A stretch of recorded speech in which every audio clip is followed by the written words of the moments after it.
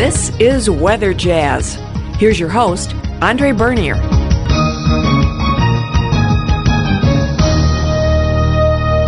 This is episode number 99, a weekend edition, and this is being released on Sunday, January 26th, 2020, and why the weekend edition? Well, it's a special anniversary. It's the anniversary of the great storm, the big snowstorm of 1978, and if you are 50 years old or older, you certainly have some remembrances of what this was like here in Ohio.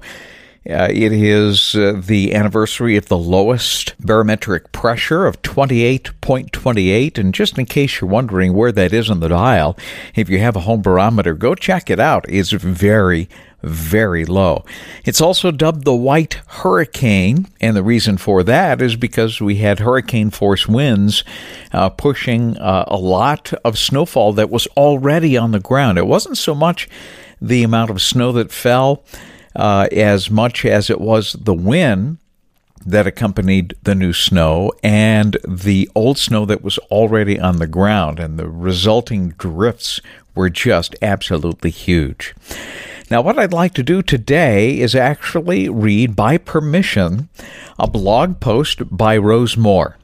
Rose is a writer, and she lives in Concord Township in Lake County, and she has a wonderful blog called Rose About Town.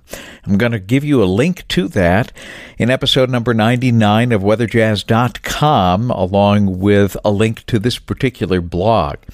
And again, I'd like to, by permission, share with you some of her thoughts on remembering the great storm of 1978. And I'll give you most of it, but then I'll essentially give you a link so that you can read the rest of it or all of it in totality for yourself. It is worth the read all the way right to the end. So here we go. Remembering the great storm of 1978. Warm Januaries in Ohio can make some people nervous, at least if they experienced firsthand the great winter storm of 1978. That landmark storm was preceded by such unusually warm weather as we have experienced here in January of 2017. Dubbed by the weather people as a hurricane with snow, the storm blew in with a vengeance on January 26th of 1978. Minimal in snowfall, at least in compared to the 1950 blizzard, this monster was characterized by its explosive entry with Category 3 hurricane force winds, which created mountainous drifting.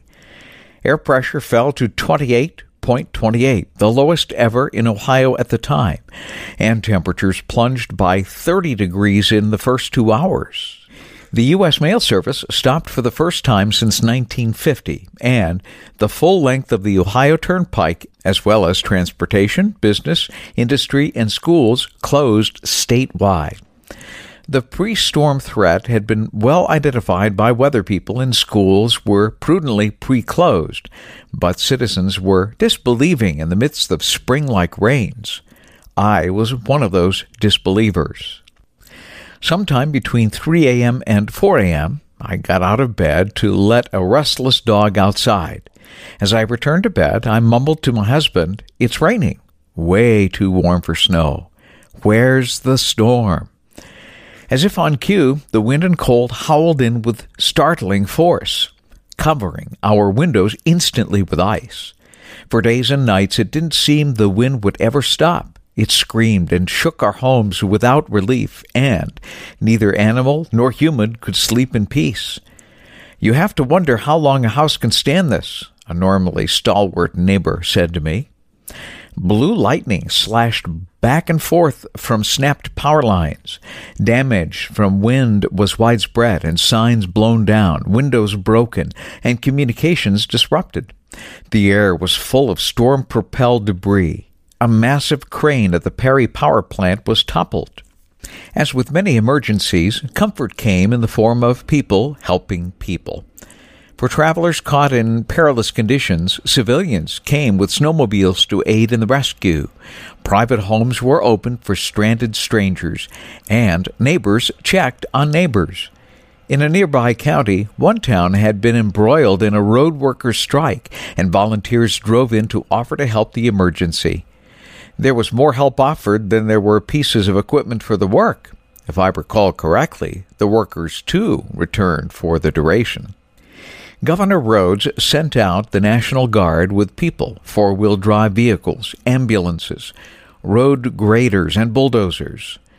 When that was not enough, President Jimmy Carter declared Ohio a federal disaster area, sending federal troops and the entire 18th Airborne Corps from Fort Bragg. He added heavy equipment, personnel carriers, and fuel tankers. This bitter storm had come during a string of record-breaking winters. Another dangerous January blizzard had occurred just 1 year before, almost to the day, on January 28, 1977. In that year, we had so many other problems that the storm seemed almost like an afterthought to many people. It had been a winter of extreme and unrelenting cold. The Ohio River had made its own weather history by freezing shore to shore. Serious natural gas shortages had led to periodic and rotating shutdown of factories. Recession was looming. With the blizzard, our schools and stores were merely added to the list of closures. Here, too, help was needed from National Guard, police, firefighters, and citizens, and as always, that help was freely given. Even the international high-wire walker Karl Wallenda had found his courage tested. He was driving on Route 2 in Lake County, traveling to perform in Mentor when his car spun out of control. Fortunately, he survived without injury, and when he recovered his wits, he would tell newspeople that, quote, "I have never been so nervous on the high wire as I was that day during the blizzard in Lake County." Some wonderful memories from Rose Moore of Concord Township as a blog entry from 2 years ago in 2017. And certainly pulling it out today, 2 years later, is still certainly a great reminder that we all went through some interesting times back in 1977 and again in 1978. Maybe you have a story to tell. I'd love to hear from you. Make sure that you send me an email, and perhaps I'll share some of your stories in a future episode of Weather Jazz. And if you'd like to read the entire blog, again, I recommend it highly. I will leave the link on weatherjazz.com, episode number 99, The Blizzard of 1978. Have a great weekend, everybody.